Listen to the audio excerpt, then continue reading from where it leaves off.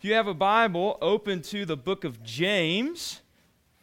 We have been and will be in the book of James for a little while. Again, for those of you who maybe are new, or those of you who are just kind of jumping back in with us, we're going through the book of James this semester and beyond. And God is doing some awesome things, and we're so excited to be back in it tonight. We had a good time last Thursday with board game night, and I think everyone's friendships have recovered. Everyone's got their pride back. So, but we had a good time. We had a good time. We're in James chapter 1. It should be up on the screen as well.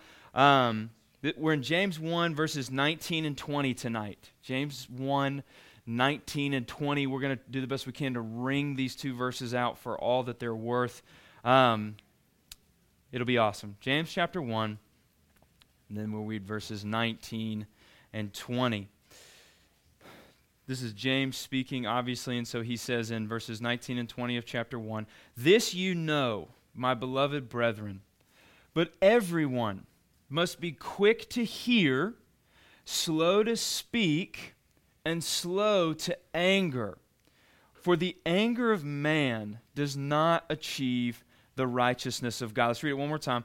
"This you know, my beloved brethren, but everyone must be quick to hear, slow to speak, and slow to anger. For the anger of man does not achieve the righteousness of God." So verse 19, he says, "This you know, my brothers." So right off the bat, we've got to learn something here. It says, "Know this." In your version, it might say, "Understand this," or "Therefore," or any King Jamesers in here, "So then," or "Wherefore," right? All right, so remember, Old Testament, written in Hebrew originally, New Testament, written in Greek. So the Greek word here is to know, or to understand, or to appreciate. So James is saying, what I'm about to say, you need to know. Okay? What I'm about to say, you need to start to wrap your brain around. You need to start to understand. So often, here's why I'm breaking this down. So often we read through the Bible and we say like, yeah, but okay, cool, Ryan, but where's the practical application? How do I apply this to my life? James gives us a quick answer here. What I'm about to say, know this. What I'm about to say, apply this to your life. You ready? By doing it, okay? How do I apply this? By doing it, by knowing it, by understanding it. That's the application. What I'm about to tell you, know this, brothers and sisters, right? Know this. Understand what I'm about to say, and then put it into practice. And as we're about to see, this is much easier said than done, right? Or much easier heard than done. See what I did there? All right, here we go. "This you know, my beloved brethren, but everyone must be quick to hear, slow to speak, and slow to anger." Quick to hear, all right? What's going on here? Be quick to hear, right? Quick here, it means ready, okay? Like you're so ready for something that you're quicker to get there than those who are not ready. Does that make sense? So quick here means ready. Be in readiness. For what? To listen. Be in readiness to listen. Live your life in a posture that you are ready to listen. And let me clarify this more, because listen, here, comma, here is the word for understanding, okay? Not just recognizing the sounds, right? But working what someone else is saying into you. So it could be read, if you're a note taker, right? Be ready to understand. So understand this, brothers. Be ready to understand. So it doesn't just mean be quiet when someone else is talking to you, right? You see the difference here? Be ready to understand. It gives the impression of what you might call active listening, right? You're actively trying to understand not just what the person is saying, but the person themselves, engaging with the other person and not just what they're saying, engaging with the other person and not just the argument that they're making. And isn't that interesting? And that's even when we're right. Even when we're right. And you know the other person is wrong, right? You're engaging with them. You're ready to understand why they think what they think, even if it's wrong. James wants Christians to, at least in part, be characterized, now listen, be characterized as a people who are ready not to understand just what the other side is saying, but the people on the other side. Not just to listen to what the other people are saying, but to be ready to understand them. You see? Christianity is a religion where we are actively ready not just to debate abortion, but to meet women and couples who have had them, to befriend our same-sex attracted neighbors. Sam Alberry, right? Same-sex attracted pastor in England, works for Ravi Zacharias Ministries now. He wrote, Is God Anti-Gay? Highly recommend it. He was asked one time, as a Christian, should I attend a gay wedding? Here's his response. Are you acting in such a way that you would even be invited to one? It's a great point, right? And not from the, now hear me, not from the perspective of, I'm okay with everything, therefore I'm invited to everything, right? But are you loving your neighbor in such a way to where they would say, we don't agree, but I know that you care about me. You're ready to understand. It doesn't say ready to agree. It doesn't say be quick to agree, be quick to endorse. Be ready to understand. To play video games with people of different political beliefs, right? To be able to interact. I just gained some of you and I just lost some of you there, and that's okay. But to be able to connect with people who you do not agree with, that sends a message deeper than just what we say. Does that make sense? James is on to something here. Now, let me say this. Ready to understand, quick to hear. Listen, this is impossible on social media, okay?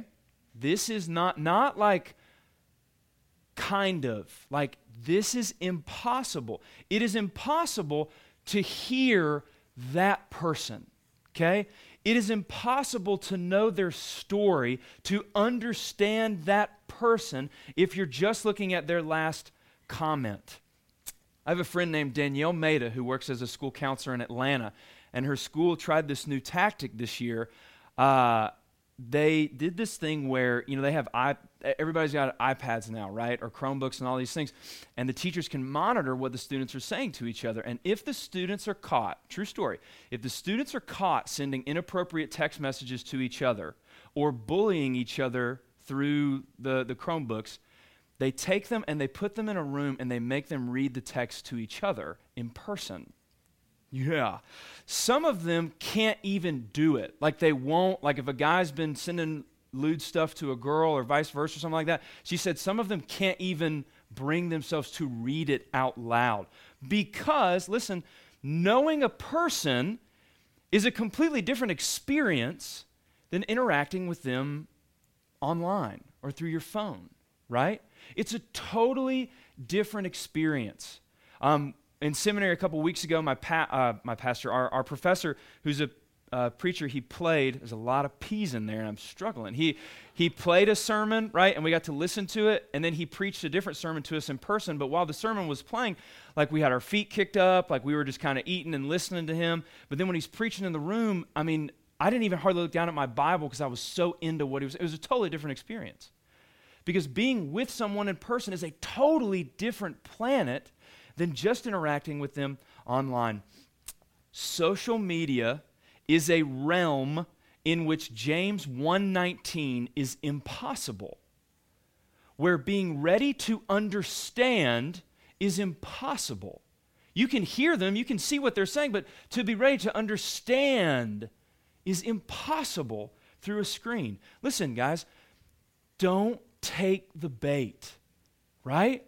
Don't take the bait and try to swing back and prove yourself through a screen or through your phone. If you cannot understand them as a person online, then you should not engage them in serious discussion online.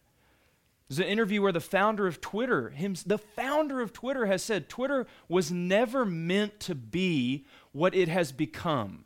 This was not his intention when he created it.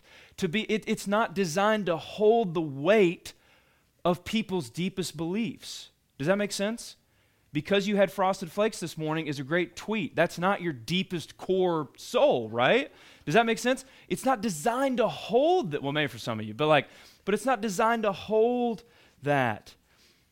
Don't take the bait. Be ready to understand. And next, be slow to speak. Slow to speak. Turn in your Bibles, if you've got them, to Proverbs 17. Proverbs 17. Proverbs is an awesome book. It's kind of a book of wisdom, right? And we talked about this a few weeks ago, but we'll be in Proverbs for a few minutes and then we'll jump back over to James. Proverbs 17. And remember this concept of being slow to speak. If you open the middle of your Bible, you'll probably hit Psalms and then go to the right just a little bit and you'll hit Proverbs, okay? Or use your table of contents. That is totally fine. Proverbs 17, verse 28, all right? Proverbs 17, verse 28. This is what it says. I'm checking here to make sure. Oh, Proverbs 17, is it up there? Okay, no worries. Proverbs 17, 28. Here we go. Now remember, slow to speak. Even a fool, when he keeps silent, is considered wise. When he closes his lips, he is considered careful. Even a fool, when he keeps silent, is considered wise. When he closes his lips, he is considered careful. Now let's break this down. According to the Bible, look at what it says. When he keeps silent, he is considered wise. So according to the Bible, wisdom is not linked to speaking a lot, but to those who take their time in what they say. So according to the Bible, you could say a lot of smart things and wise things, but if you say it all the time, you would not be counted wise. Who take the time to consider their words. You've heard the thing, right? Sticks and stones may break my bones, but words will never hurt me. I don't know what the deal was with that guy, right? Because words have a huge impact on us, right? All the greatest movements of history are surrounded by men and women who knew how to use their words. Words matter, so they must be treated with care. And according to the Bible, the person who gets that is beginning to become wise. Words matter. And according to the Bible, the person who is starting to get that, not the theology of it, not the this or that, but the person who's beginning to get that words matter and treats them carefully, that's the person who's beginning to become wise. Notice, he's a fool. He literally doesn't get it. He's a fool. But he chooses his foolish words carefully, and there's wisdom in that. You see? And then go down to Proverbs 17:27. He who restrains his words, who restrains them, has knowledge. And I love the NASB, he who has a cool spirit, right? He who has a calm or a cool spirit is a man of understanding. He who restrains his words has knowledge, and he who has a cool spirit is a man of understanding. Being right is good and important, but knowledge in the Bible is not. This is so important for us to understand in the age of, I'll show you, I'll prove you wrong. Look at this point. Knowledge in the Bible is not just linked to being right. Knowledge and wisdom are rooted in being able to control what you say, right or wrong. Knowledge and wisdom are rooted in being able to control what you say online or otherwise. Of course, there's knowledge in being right. But according to the Bible, having a careful spirit, remaining calm under pressure, has just as much to do with being wise as knowing the right answer. How you say it does half the work for you. You see what I mean? How you say it does half the work for you. A quick-tempered person is someone who speaks without careful consideration. Quick-tempered people do not consider the other person. Quick-tempered people do not carefully consider the situation. Quick-tempered people, therefore, are not wise. Wisdom in the Bible is the ability to control your tongue. That's how you know you're wise. It's not just about knowledge. It's about that knowledge showing itself in control. You see what I mean?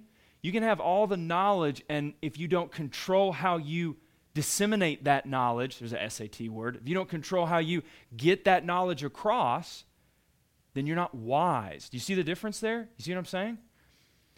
All right, go back to James 1. And the last part of this verse, slow to anger. Slow to anger. Zeb, today's your lucky day, buddy. This is a letter from a guy named John Newton. All right? No, he's not a member of the Beatles. Okay? John Newton was the writer. If you've ever sung the hymn Amazing Grace, you know John Newton. Former slave owner, become slave emancipator / Christian. Amazing story for this guy, right? He wrote a letter, excuse me, called On Controversy. And I want you to listen to excerpts from this letter. Now remember, slow to anger. This letter was written 300 years ago, almost, okay? Where else is a college minister going to read a 300-year-old letter to you guys? 300 years old, right? Newton was a brilliant pastor and teacher. Here's the background for this letter, okay? And then I'll explain it. One guy disagreed with another. Not that ever happens in today's world, right? One guy disagreed with another. So the first guy is going to write an article defending his position and bashing the other person's position. Could this not just be taken out of today's world? But before he writes the letter, bashing the other guy, he writes the first letter to John Newton asking for advice before he does it, okay? Here's some of the things that Newton said. 2 quick things. As to your opponent, here we go. I wish that before you set pen to paper, so before you start typing, before you set pen to paper against him, and during the whole time you are preparing your answer, I pray that you would commend him by earnest prayer to the Lord's teaching and blessing. This practice will have a direct tendency to calm your heart to love and pity him. This heart attitude will have a good influence on every page that you write. So here's what Newton's saying. Before you write about this guy, right? So this is immediate. Before you even put pen to paper, before you even start typing on your phone, commit this person to your prayer life. Begin praying for this person who is so wrong before you correct them. You can't pray for this person and type stuff out against them at the same time. It's just never going to work that way. Can you imagine the shift in culture if even half of us did this? The shift, the earth would literally tip over the other way, right? Or at least the West would, if we did this, right? If before engaging with people, you literally, I didn't say just and Newton's not saying just keep your mouth shut. He's saying pray for this person who is so wrong that they would be corrected, that the Lord would do a work, and then start talking to them. And that prayer won't just change your opponent. Listen to the second part of what he said. Did you catch it? This practice, so prayer, this practice will have a direct tendency to calm your heart, to love and pity the other person. And this heart attitude will influence every page you write. Once you pray, it'll influence what you write. It'll change the way you correct this person. You see that? It has an effect on you. Now you're writing to him from a heart that has spent time with God first. A heart that has submitted to God first. The pride in your heart has been rooted out by God first. Then you respond to what's going on. Praying for someone will calm your heart towards them. Think about it. It'll calm your heart towards them. Your heart is in a calm and humble state now before you interact with them. This is the power and effect of prayer. It humbles our hearts before God and in turn before each other. Be slow to speak. Be quick to listen. Be quick to pray for these people before directly engaging them. How do I apply that? Do it, right? That's what James says. Do it. Stop pushing and start. Hold up and pray and take the time before you respond, before you see them in person, be quick to understand. If someone posts something that you disagree with, instead of praying and then writing out your Gettysburg Address where you're going to just lay it out, right? Ask to meet with this person instead.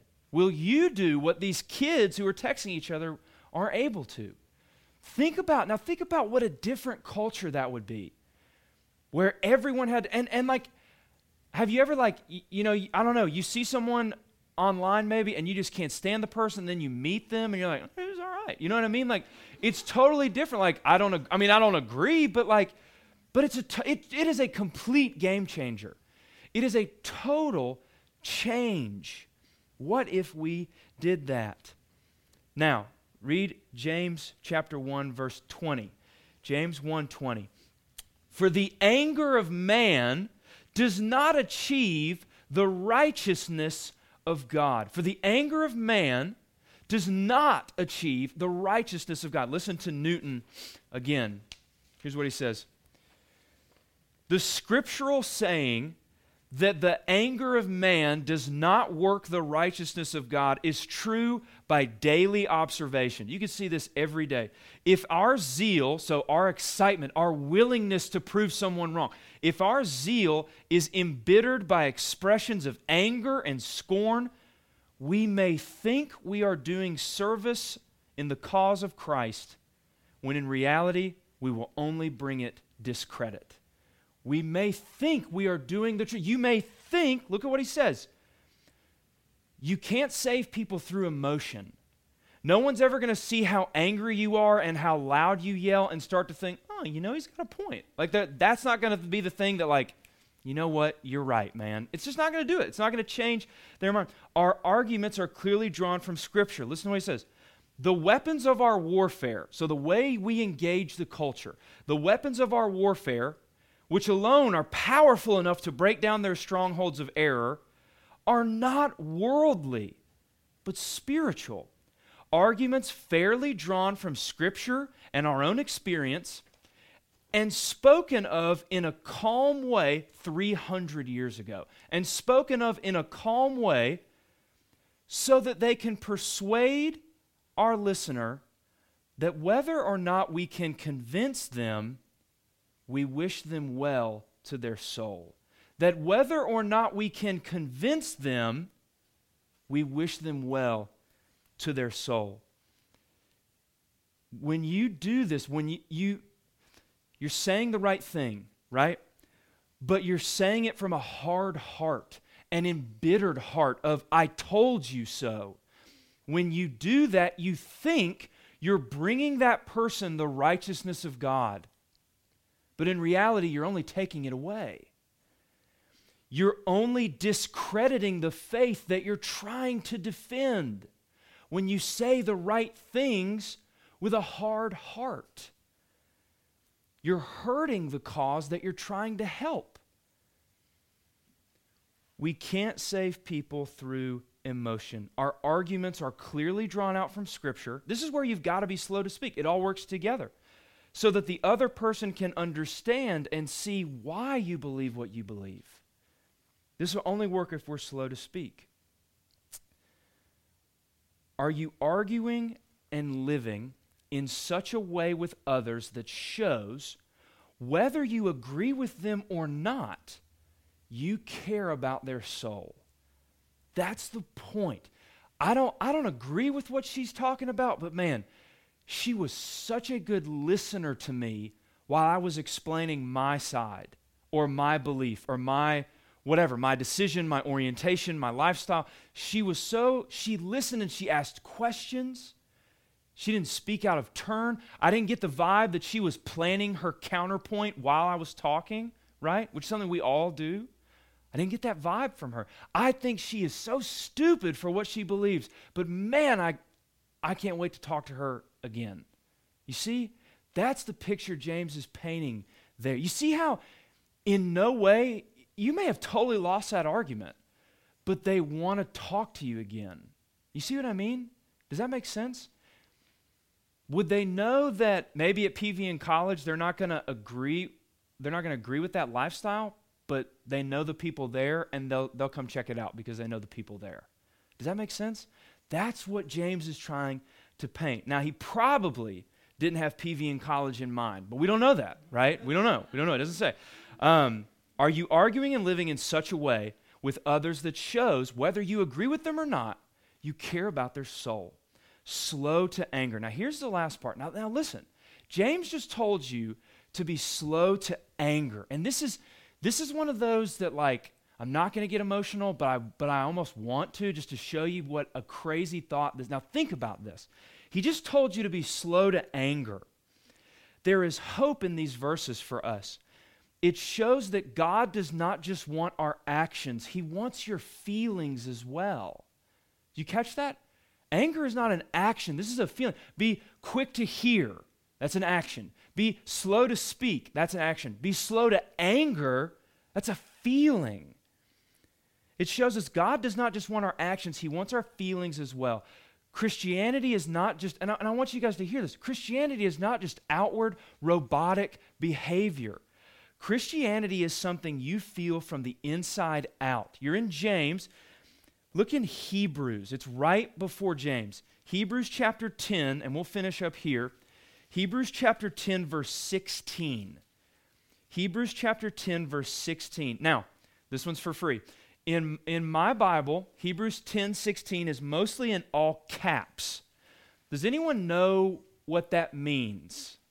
Just raise it up real quick if you want to be a theologian for just a minute. Go, Shelby. Exactly. It's a quote from the Old Testament, okay? This is from Jeremiah. I think it's Jeremiah 31. But this is the Lord. He's telling Jeremiah, it's quoted in Hebrews, New Testament. He's telling Jeremiah what the new covenant is going to look like, okay? What Christianity in the New Testament is going to look like. Now listen and think about, he wants your emotions too, okay? Hebrews 10:16. This is the covenant that I will make with him. So this is the promise. This is what God's going to do in your life when you if you become a Christian. When you become a Christian. This is the covenant that I will make with them. After those days, says the Lord, look, I will put my law upon their heart, and on their mind I will write them. I will write my law on their heart. When you become a Christian, there is a direct impact from God's law, from God's word on your heart, on your emotional life. According to the Bible, our emotions, according to this verse, I'll write my law on their heart. According to the Bible, our emotions are directly affected by God's law. Our emotions are directly affected by God's law. The Bible has the power, listen, the Bible has the power, according to this, I'll write it on their heart. The Bible has the power not just to inform us of new things, but to rewire our souls.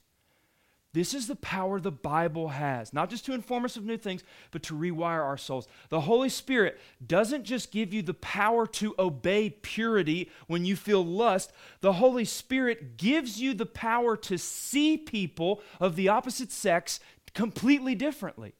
It changes your vision. It changes how you feel about them. Being a Christian, according to James, is not primarily forcing your mouth closed every time you want to say something, though that will certainly happen. God's word has the ability, according to this, be slow to speak and slow to anger. Slow to speak, slow to anger. God's word has the ability not just to close your mouth, but to diffuse your anger in the first place. To take a quick-tempered person and not just teach them to be quiet, but to change the very nature of their temper. God's word has the ability to take an angry person and say, stop being angry, and it works. A lustful person and say, stop lusting, stop this driving desire, and the desire will fade. Not by magic, not by name it, claim it, but by a mighty miracle of the Holy Spirit rewiring your soul through God's word. Our culture, everything we believe in our day would say, you can't just tell people to stop being angry, right? You can't just tell them, stop doing this, stop being like this, stop being angry. You can't just tell someone to just be slow to anger. James seems to think you can do that. James seems to think the Bible can do that because he knows God has the power to change our hearts. This is why we are going through the book of James literally until some of you get your doctorate, right? We're going through this word slowly and methodically because this is what has the power to do something in your life. This is what has the power to change your soul. This is what he says, I will write the law on their heart. They will be lustful. They will encounter my word. They will come out of that encounter different than when they started. Less lustful, less angry, less addicted, less anxious. This is the power the Word of God has as we get understanding and the Holy Spirit uses it to change our lives. This is what we do. Let us be a group of people here at PVN, right? In this room, let us be a group of people that maybe because of the Bible, we don't agree with what some of our friends and neighbors are doing, but our friends and neighbors know that we care about them. It's so easy to demonize people who are different, right? Or who believe differently, to label them as, well, this is just what they do, right? Yeah, but do you know them? I'm not saying do you endorse what they do. And this is for me too, man. Please follow me as I follow Christ, as I try to do this. We make jokes about stuff like that. We make jokes about other people and other groups and people outside of the church. James would say, what are you doing? Be ready to understand the person, slow to speak, choosing our words carefully, and through spending time in God's Word, watch your anger, your anxiety, your frustration, your lust slowly begin to ebb away. Not through magic, but through a miracle of God that is far more impressive than splitting the sea or feeding 5,000. The miracle of God that the cross locked into place. It's an amazing thing. It's going to be an amazing semester. Let's pray, and then we'll sing it out.